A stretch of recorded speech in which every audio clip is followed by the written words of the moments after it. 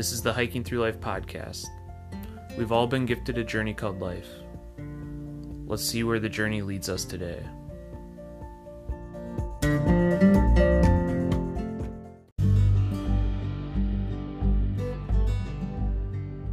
Welcome to the Hiking Through Life podcast, where we talk with people who in some way, shape, or form have been influenced by the outdoors. I'm Andy, the producer of this podcast, and my lovely wife Sarah will be your host. Together, we make up Hiking Through Life. This podcast is all about bringing all kinds of people who are inspired by the outdoors and sharing their stories. We hope that by sharing people's stories, it inspires others to get out and live a more meaningful life. Tune in every week for new episodes, or better yet, subscribe to the Hiking Through Life podcast on your favorite podcast provider. If you enjoy this podcast, please share it with others. Also, if you have a story to share or know of anyone who might be interested in being a guest on this podcast, head on over to hikingthroughlife.net/podcast and get in touch with us. Now sit back and enjoy this week's episode. Welcome to the Hiking Through Life podcast. Today we have Elsa back on the podcast with us. We had Elsa on last fall in episode number 12 to talk about environmental education. I highly recommend listening to this episode with Elsa to hear in depth about the work she does to support and teach outdoor education for children. Today, we asked Elsa to come back on the podcast to talk about the one thing everyone dislikes and often fears when adventuring outdoors in Minnesota: ticks. So thanks for coming back on the podcast today, Elsa. Yeah, happy to be here. And a lot of people probably have listened to episode number 12, but for those that are new to Elsa and Eco Elsa, can you tell us a little bit about the type of work you do? Yeah, so I'm an environmental educator. I've worked for 7 years in the field, mostly at nature centers and with the state, doing environmental education for kids and families, and then also for adult groups. And a couple of years ago, I realized I really loved the work I was doing, but I still was in seasonal work. So I was bouncing around the Midwest in different positions, different places. And I finally wanted to just put down roots. So I moved back to the Twin Cities and I started my own environmental education business. Actually, first it got started as a YouTube channel and blog. Then I moved it over into a business. So now I do environmental ed programs with different community ed groups and groups around the Twin Cities, preschools, homeschool groups, stuff like that. So I really love doing this type of work and helping people get outdoors and find their thing, which is why I'm really excited about today's topic that we'll be covering. Yeah, I'm super excited to have you on to talk about it because I know it's a huge, huge fear that people kind of put in their minds, and it even stops some people from going out and adventuring outdoors because they're just so fearful of the tick. Yep, it's coming for you, armies of them. Yeah, even close to home, I was out on a walk in the woods just 5 minutes away from my house, and I came back with 2 ticks on my shoes. I mean, they're everywhere. So what is a tick? So a tick is technically an arachnid. They have 8 legs. They actually are in the order Ixodidae. So that's with the mites and stuff, because they are a little bloodsucker. They're an external parasite. They attach to hosts. We have ticks on the planet, wide variety, all locations, I think, other than Antarctica and, extreme cold locations. They are found on mammals, birds, reptiles, and some amphibians. They have 8 legs. I mean, they're so tiny. I guess that makes sense. A lot of bugs have 8 legs, but they're the teeniest little things. Yep. 8 tiny little legs that help them slowly creep up their host to try and find a spot to latch. Luckily in Minnesota, we only have about 13 tick species. And I need to double check my source, but it sounds like we only have ticks that are found on something 125 different species in Minnesota. And that's everything from, again, reptiles and amphibians up to deer and humans and birds. Yeah. Well, and dogs. Yep. And dogs, of course, especially. Yeah, especially dogs, but especially humans too. So why are ticks bad for humans? They're blood sucking, but why is that a fear for us? So the reason why most people are afraid of ticks is because they are what's called a vector for a disease. So what it means is they are the little transport hub that transports diseases and blood from one animal to another. So the 3 ticks in Minnesota that we are most known for causing diseases in humans are the deer tick, of course, also called the black-legged tick, the wood tick, otherwise known as the American dog tick, and our newcomer, the Lone Star tick. And so these three ticks account for the vast majority of vector-borne diseases based on ticks in Minnesota. Humans do occasionally come across other tick species, but it's only when you come across, say, an animal you normally wouldn't be touching and you get one of its ticks on you. Very, very rare. Even the Lone Star tick is super rare in Minnesota right now. Everyone's really afraid of ticks, but it is possible to go years without getting them and still be active outdoors. I got my first tick on me last week in like 2 years, and it was kind of my fault because I wasn't following all the best protocols for keeping them off. So we can go more about that later too. But these three tick species account for quite a few diseases here in Minnesota. They are Lyme disease, human anaplasmosis, babesos. The other ones that are a little bit less common, Rocky Mountain spotted fever, tularemia, and the one I can't pronounce, it's ichthyolecalosis. And I'll give you guys all these links to the different diseases and stuff. That way people are familiar. But all of them tend to have in common that they are causing headaches, fevers, maybe chills, fatigue, or muscle cramping. They all are very similar because a lot of them are bacteria-based diseases. So they're treated with antibiotics. So the big thing is just noticing whether or not you have a tick on you. And then if you experience symptoms, contacting your doctor. So is it common for someone to get those symptoms right after that tick comes on them, or it usually takes some time? I'm not a medical professional, but from what I've seen, it usually takes a little bit of time. And in fact, the big thing that we're going to be talking about today is preventing it. So that way people aren't afraid to go outdoors, because most of these diseases take 24 to 48 hours to actually go from the tick to its host. So if you can find the tick in the first hour after you've been hiking, there's a really good chance you've cut down your chances of actually getting a disease. But it's just good to keep aware of this possible symptoms and to talk to your doctor. Yeah. And like prevention is huge in checking yourself. I mean, I know every time Andy and I go out adventuring, we kind of do a tick check before we get in the car, before we get in our tent, just so we're not transferring them from one place to another. And it's easy to like flick those little buggers off you, but it's just the process of looking for them. So what other ways can we prevent ticks other than doing a tick check on our own body? Well, there is quite a few things you can do for preventing. So the big thing is tucking in your clothes. So I have found with my own experience that I really cut down the number of ticks I even find on me when I tuck my pants into my socks and look like the dork hiking through the woods. And then when I tuck my shirt into my pants. An additional step to help repel them from getting on you in the first place is, of course, to wear DEET, maybe even put permethrin on your clothes. As well as I had, I can't remember who it was, but one of the facilities I worked at, there was a guy who would put the dog tick collars on his ankles when he was hiking. That way he wasn't wearing a lot of DEET or permethrin. And that seemed to work for him, but he also was still tucking in his pants and his shirt.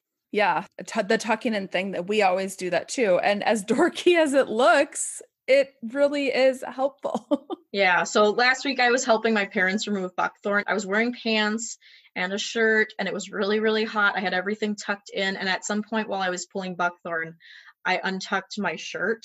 And I'm pretty sure that's when the tick got on me, since I found it on my abdomen. And I was like, I had a great streak going though. I had 2 years without a single tick. Yeah. And how about with working with kids? Have you ever, when you've been out on your nature programs with kids, have you ever had ticks come on to a large group of children? Not that I've noticed, but usually most people find them when they get home, because ticks don't want to be out in the exposed. They're not going to really latch onto like your arm out in the open. They want to find a warm, dark place on your body. So that's going to be usually under clothes, maybe around your armpit, behind your ear. So that's why usually we don't experience them when we're on hikes with kids. Maybe a kid will see one crawling on another kid, and then you have to deal with the fun freak out of, hey, it's a tick. It's not going to kill us. We just got to remove it and flick it away. Goodbye, tick.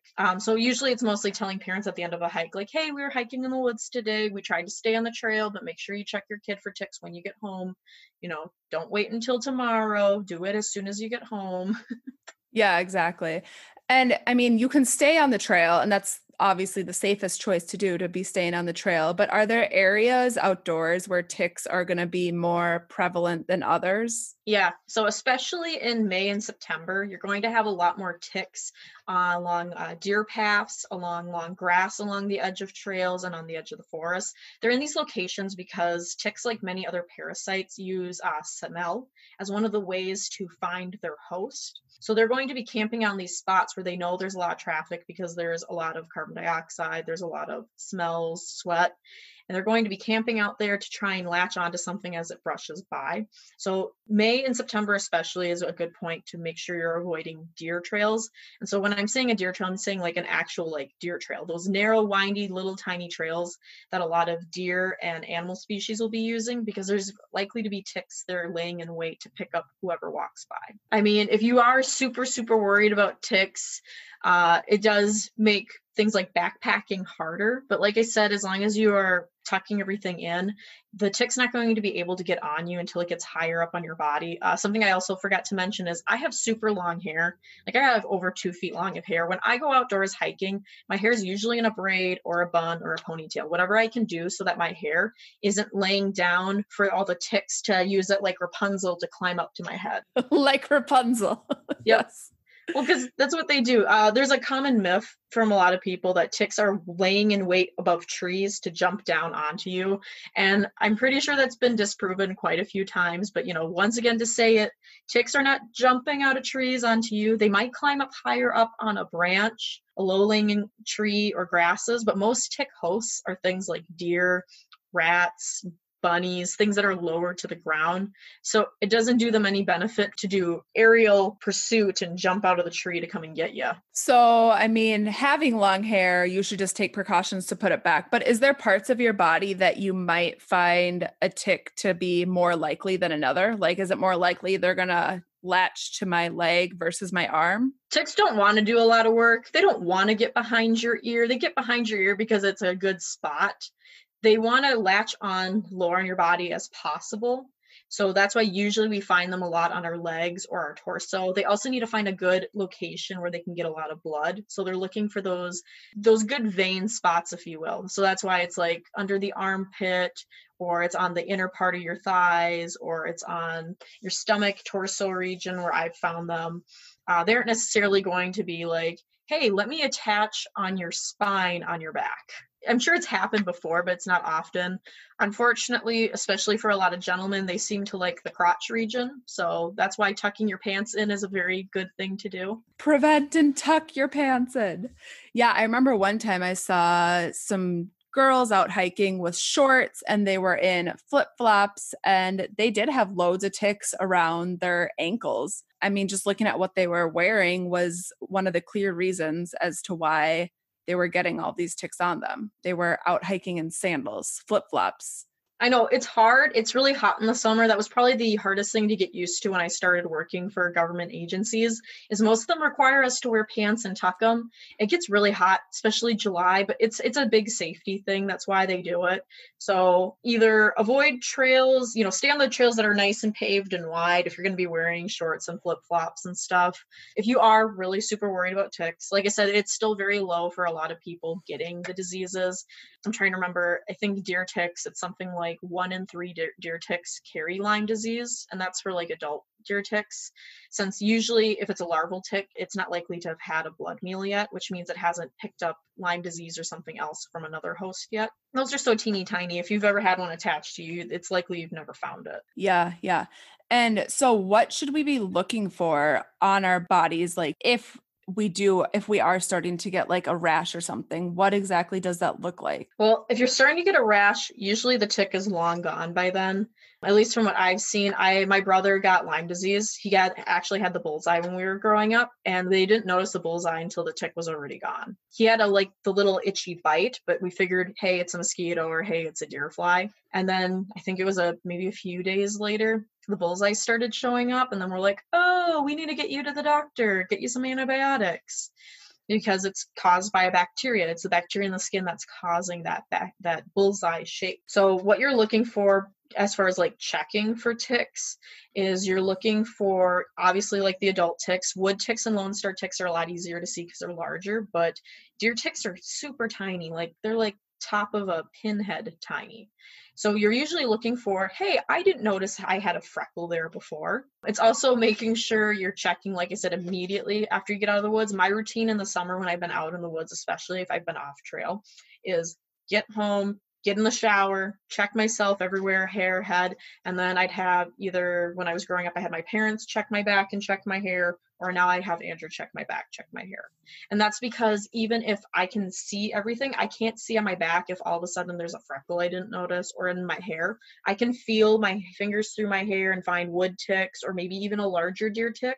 But if there's a teeny tiny little nymph tick in my hair, I'm not necessarily going to feel it. So that's why it's important to have a tick checking buddy to help you with some of that stuff. Oh yeah, totally. That's huge. Cause when I have found them on myself, I haven't necessarily felt them crawling. Like it's not going to feel like a spider crawling up your arm or up your back. I say it depends on the location, because I've woken up in the middle of the night when I was in college, and this was again one of those, Elsa was at fault because I didn't check myself before bed, but I hadn't only been walking between classes on the trails. I hadn't been off excursion, and I woke up in the middle of the night to feeling something crawling on my arm. And so I flicked on my light and it was a tick. And so then I had to wake up my roommate Jessica and be like, hey, can you check my head for ticks? Please. I'm sorry. I brought the infestation into our dorm. Get them out quick. Yeah. Well, I'm sure she appreciated you waking her up in the middle of the night rather than having them disperse throughout the room. Yeah. She wasn't too happy though, because I had top bunk. So they're crawling down. Yeah. So we kind of talked about like tucking your clothes in, tucking your pants into your socks, wearing permethrin. Is there any other ways that come to mind that people can be doing to prevent these nasty things? As far as like, if you have your own yard maintenance type stuff, ticks do tend to like longer grasses. So if you keep the grasses near the house shorter, they'll help keep them away from that area.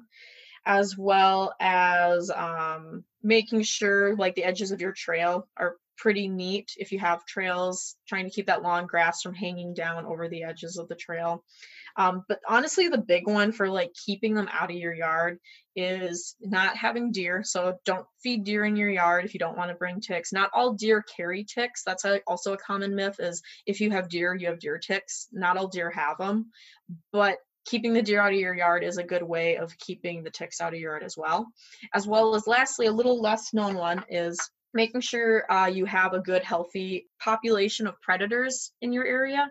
So this means owls, this means snakes, this means turkeys, because all of these animals are either feeding directly on ticks or they're feeding on animals that carry the young larval nymph stages of ticks, which if those get eaten, then they aren't going to have as many adults in your area. Healthy population control. So this doesn't mean using rodenticide. It means, hey, there's a dead tree over there kind of hollowed out. Let's leave that for the owls to enjoy so that they eat the mice for us. And hey, there's a big rat eating snake in the yard. Maybe it's a bull snake, maybe it's a fox snake. Let's leave it alone. Let it be a part of our yard because it's eating ticks for us. But especially things like turkeys, and then also if you wanted to get chickens, they love eating ticks. They will go through the grass, like snipping them off the grasses. Because think about it. There's this little tick waving its little arms, standing on the end of a leaf or a piece of grass, trying to grab onto something as it comes by. And the chicken looks at that and goes, yummy, and eats it. Wow, I didn't know that. I wouldn't even think that like a chicken would be looking for a tick or be able to see a tick. A lot of chickens, contrary to what a lot of people like, these are completely vegan eggs or things like that. And it's like, well, chickens eat a lot of insects, and they'll eat rodents. They will eat snakes and frogs and things if they can get a hold of them. Chicken know they are little tiny dinosaurs. They know it at their heart, and they are going after those things.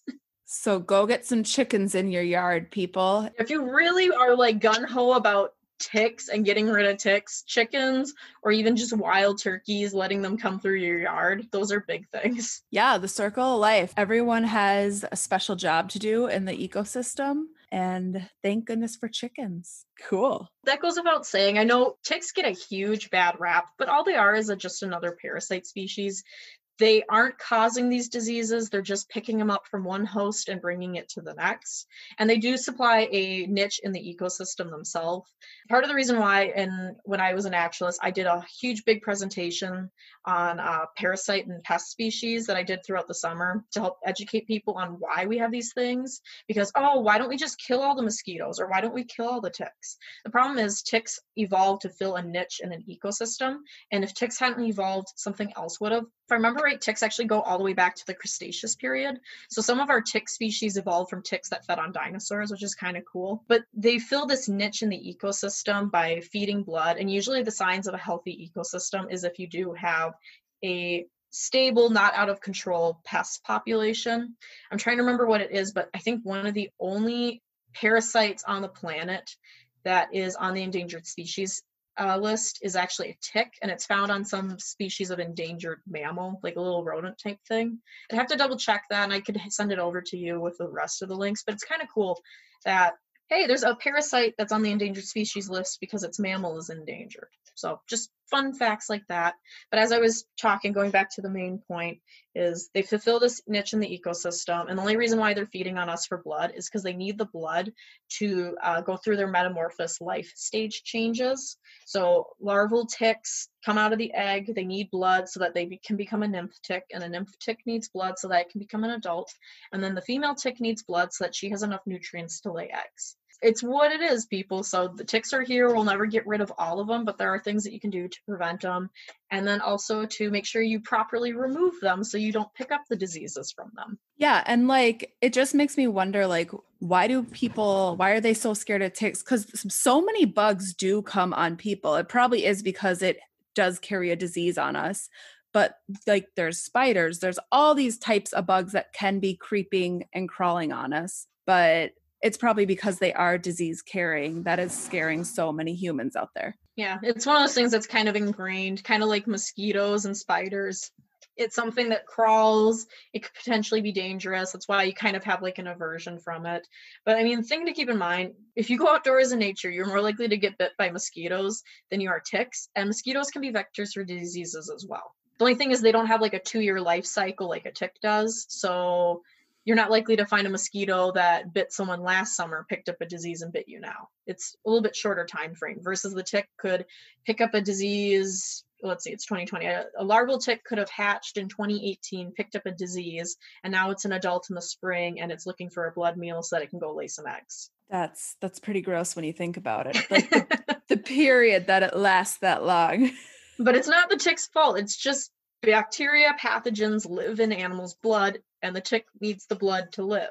So it's not like, hey, I'm going to give you a disease. Come here. Yeah, all just the circle of life. So just prevention and checking yourself, and you should be good to go out and adventure. Yeah. And then, of course, the big thing is if you do find them on you is making sure you're properly taking them off. And so the very big thing from the Minnesota Health Department as well as the Minnesota DNR is making sure you properly remove them. This doesn't mean lighting them lighter. I've had people say to use like rubbing alcohol to get them to delatch. It's never worked for me. And what the Minnesota Health Department recommends is actually grabbing them at the head or in front of the head and pulling them straight out with the tweezers. You do not want to squeeze the abdomen because that's more likely to cause the tick to inject liquids into your bloodstream that could possibly contain that bacteria or pathogen, as well as that's why you don't light them on fire, things like that too. So grabbing them with a tweezer is the best. The very, very best. Grab them at the head and pull them straight out. The sooner the better. But that's why, if you're going camping, if you're going to be spending like a whole week out in nature, you're not really going to be showering, make sure you're checking. And before you freak out and rip it off, grab the tweezers, pull it straight out at the head. It's not going to be a fun trip if all of a sudden you get a bullseye halfway through it. Yeah, definitely not. Well, I've definitely burnt them before. I know a lot of people have, and I've definitely, if I've been out in the field and I find one, I will try and pinch them with my nail to try and pull them out because I'm like, oh, I forgot the first aid kit. Whoops. Yeah.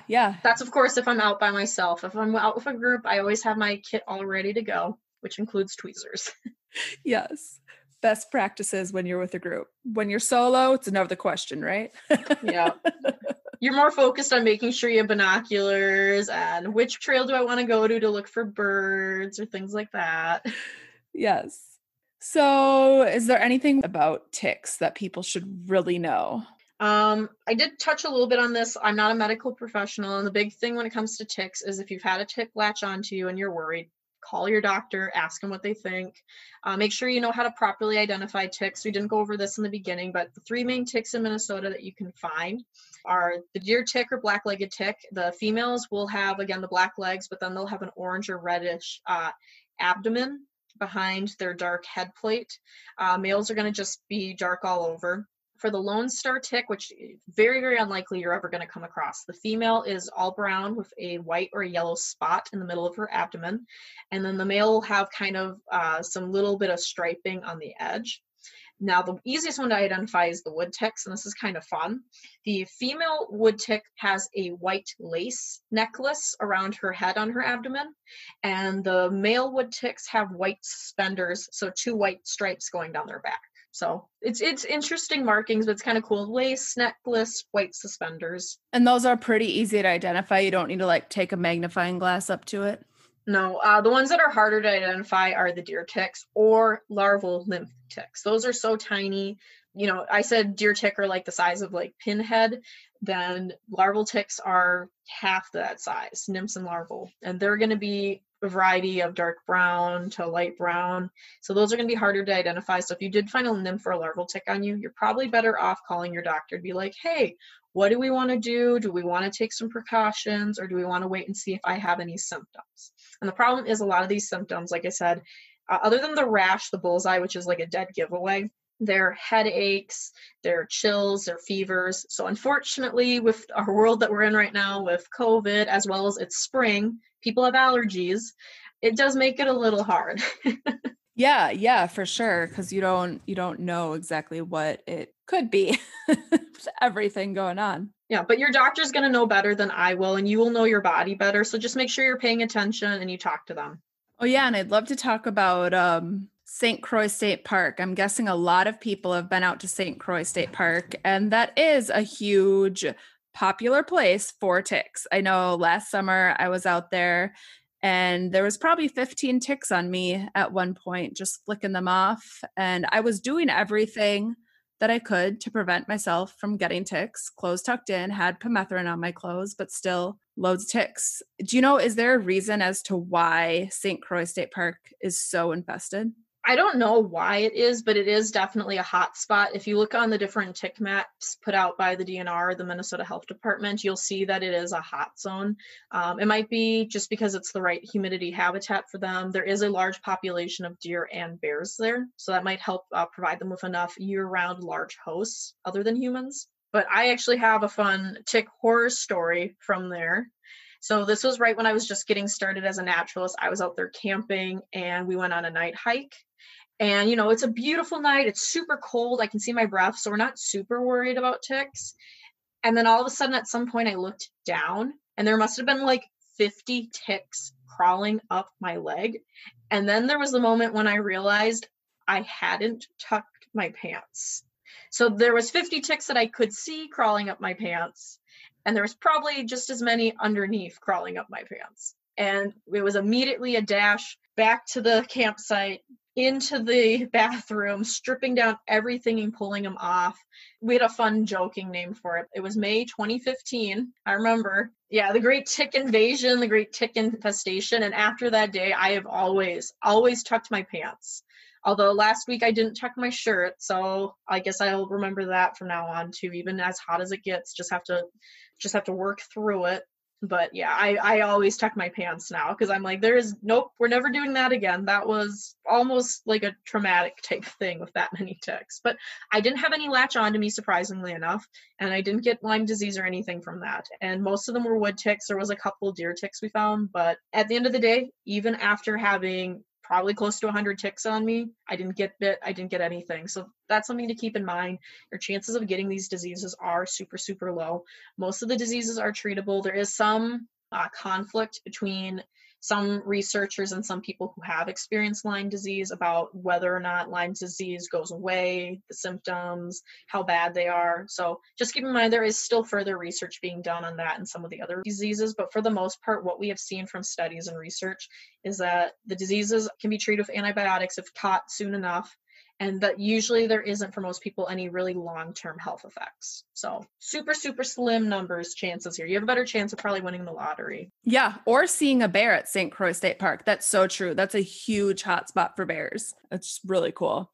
So if you have ticks on you, run back to the bathroom and flick them all off. Do you recommend flushing them down the toilet? I always do if I'm indoors. If I'm out in nature, sometimes I'll flick them. Sometimes I'll make sure they're dead, you know. Everyone seems to like birding ticks, and I'm not necessarily saying kill all the ticks because, like I said, they provide a place in the ecosystem.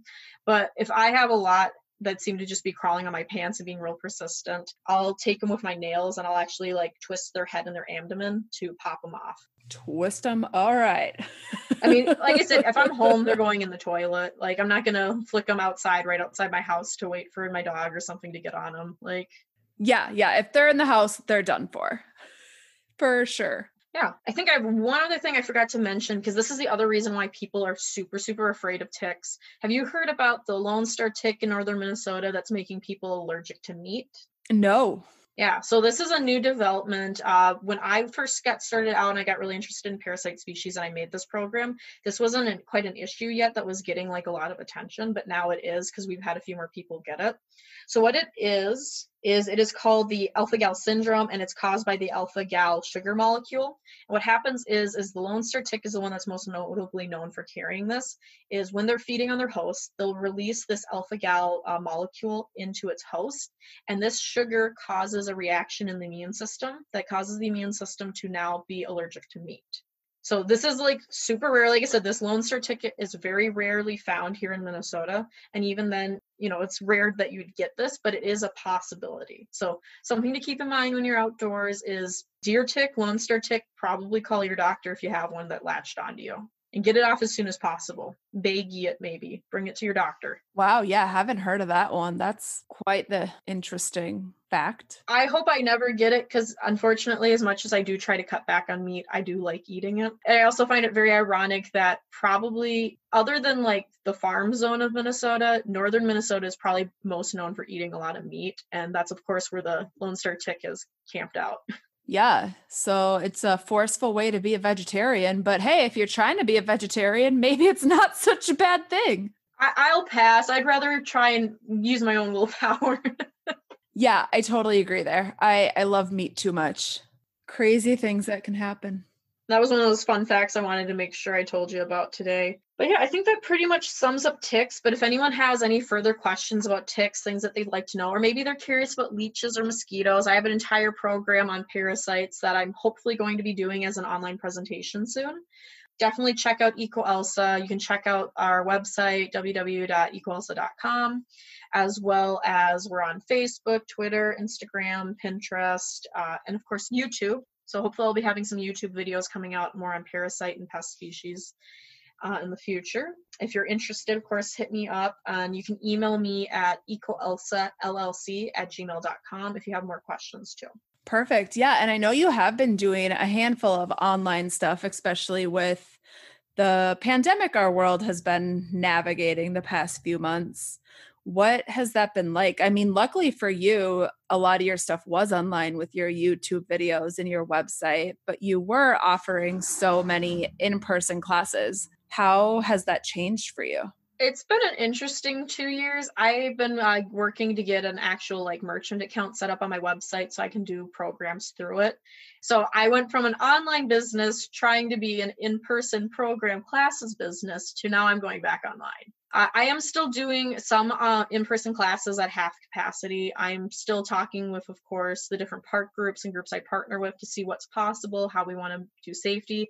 Luckily, I need to read it still. The CDC just came out with, I think it was the CDC or maybe it was the health department, just came out with best recommendations for schools and summer camps. So I'll be taking a look at all those rules and adapting EcoElsa programs to fit them. But the big thing I'm noticing and that I'm working with groups is we are, of course, cutting down the number of people in classes. We're encouraging use of masks. We're creating programs where everyone's 6 feet apart, and we're just minimizing contact and cleaning materials whenever and as much as possible. So it's going to be interesting adapting, but we still want to be here helping people get outdoors, whether it's through online, helping you virtually learn the things on YouTube, or with a paid class to help you and your kids get outdoors or learning about nature in some way, or taking these safety precautions to do stuff in person. Because, speaking as a scientist, what we've seen from the research and the things that are coming out, that COVID is not going to magically disappear. This is going to probably be our summer, and maybe it might be next summer. It just depends on treatment and if they get a vaccine out before that. So it's been interesting. It's a good learning experience, but as the saying goes, the animal that adapts survives, the animal that doesn't dies. So here's to adapting. Yeah, that's so true. I mean, we've all had to adapt in this world. And yeah, like as a teacher myself, keeping kids 6 feet apart. I mean, luckily a lot of your programs are aimed towards elementary kids more so. So that'll be a little easier. I can't imagine what that's going to be like for me in the fall if this is still what we're living in. Yeah. Keeping my preschoolers 6 feet apart. I say my mom works at a preschool where they've been doing, open for the emergency workers and stuff. So I know 6 feet apart for preschoolers is pretty much almost impossible. We will see how we adapt to make things work. Maybe if kids, once again, kids learn it at home, they'll learn it better in the classroom too. But yeah, it's just going to be about adapting and making it work. And hopefully we'll all come out here on the other side and be able to have some things at least go back to more normal. Yeah, for sure. And I mean, luckily for you, like with doing the camps, you're going to be outside with them the whole time. So keeping them like 6 feet apart might be a little bit easier. And that's super cool to know that you're still able to do these camps just on some higher regulations and safety rules. Like I said, I still have to check out the liability, make sure I'm being safe, make sure I'm keeping the kids and the families safe, as we still don't know the full effects of COVID. And there's been more research coming out to show that while we didn't think kids were affected at first, a small number are experiencing some very extreme results. So I don't want anyone to be unsafe in my camp. So I've always been a safety freak. If you've watched anything on YouTube, you know that. I always talk about safety whenever I'm doing anything.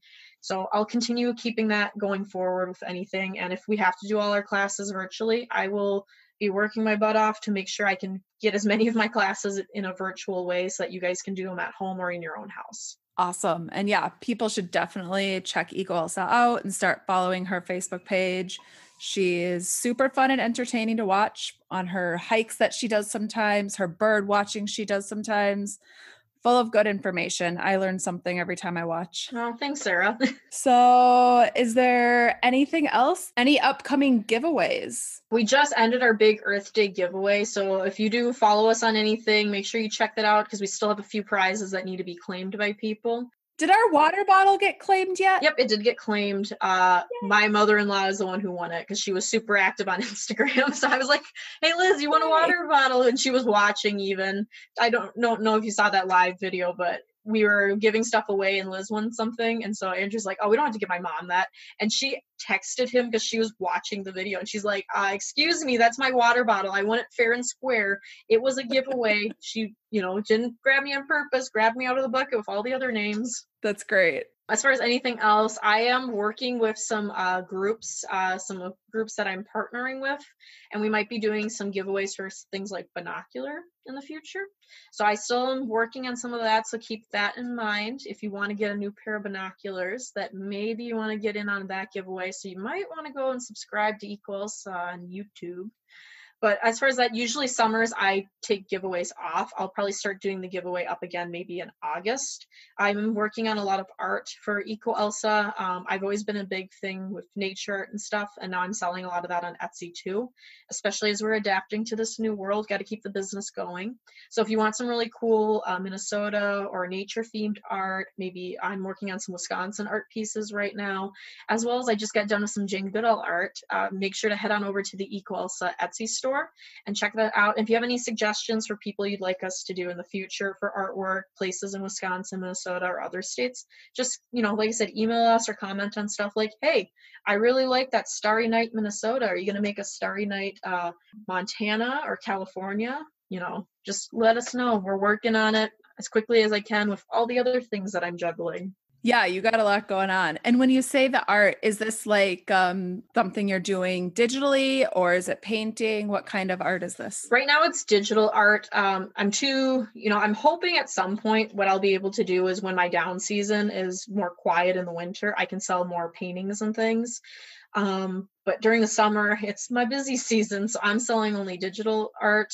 And what it is I have a production partner I work with, and you can be like, hey, I really like that painting, and you order it.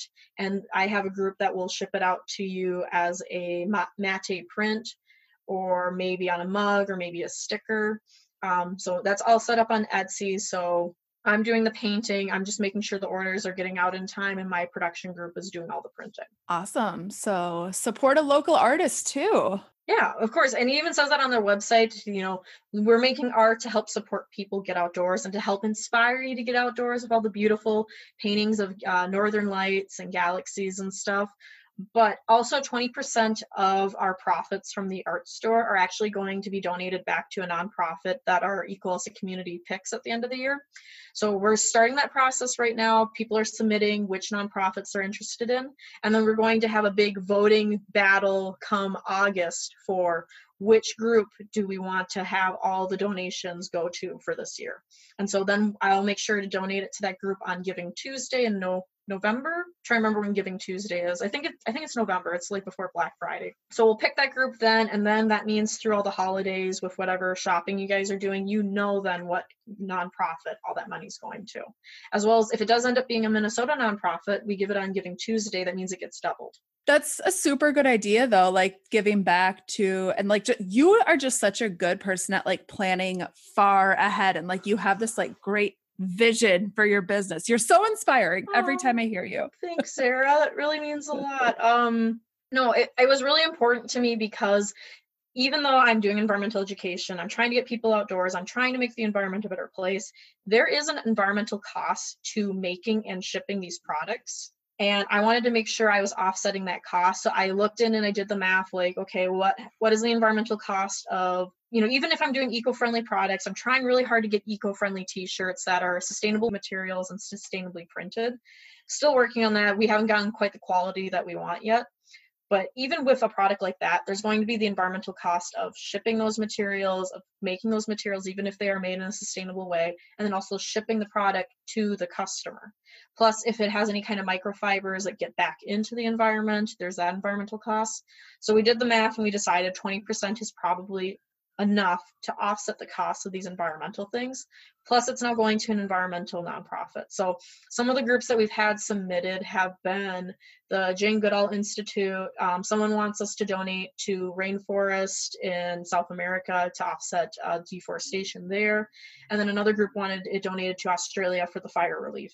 So we will see. Cool that they're going worldwide. They're going worldwide. So it hasn't been just Minnesota. I'm trying to remember. There was like one nature center that was submitted for Minnesota. And it wasn't one that I'm really familiar with, but I was like, hey, it's a nature center. It's a 501c3 nonprofit. It meets the criteria. If you guys want to do that, I'll send Sarah the link to that as well. And you can submit which nonprofits you'd like to see our profits of 20% go to. Yeah, that's awesome. You're keeping that in mind. I know we have shirts and ours are not environmentally friendly, but you got to pick and choose. No, and the money's still going towards a business that's focused on helping the environment. I mean, Andrew fought me on this. He's like, you should do like 10%, you should do 5%. And I'm like, but the environmental cost. And he's like, you're an environmental business that's helping people get out in nature and help the environment. I think you've offset the cost. I'm like, no.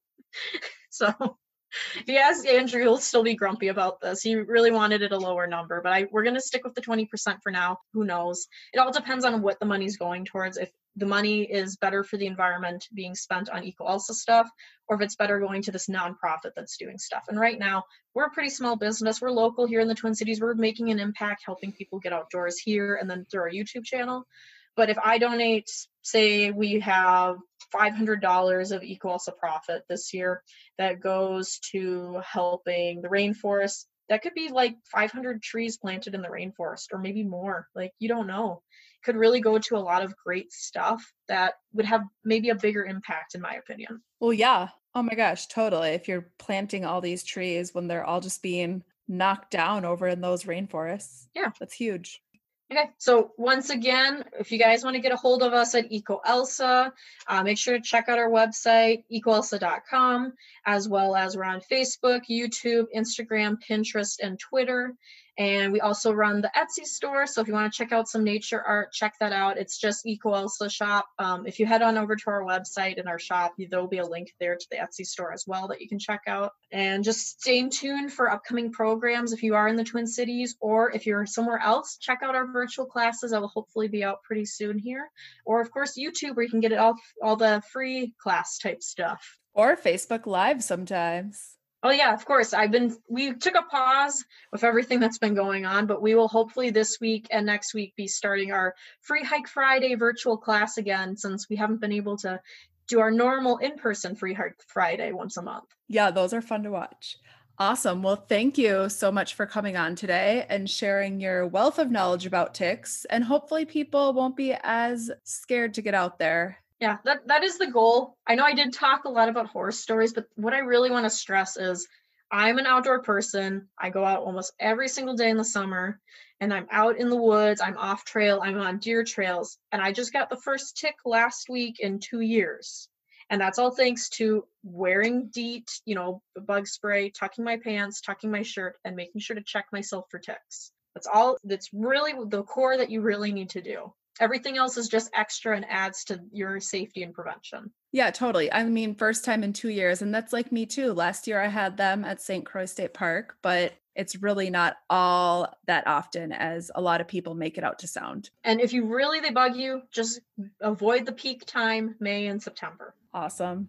Thanks so much, Elsa. Yeah, of course.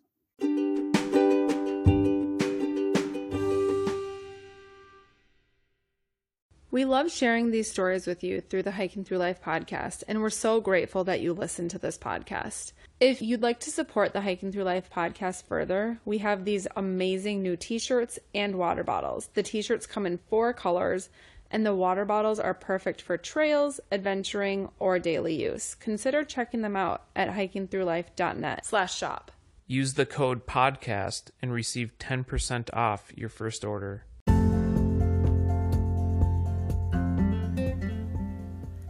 You've been listening to the Hiking Through Life podcast. Peace, love, and hike through life.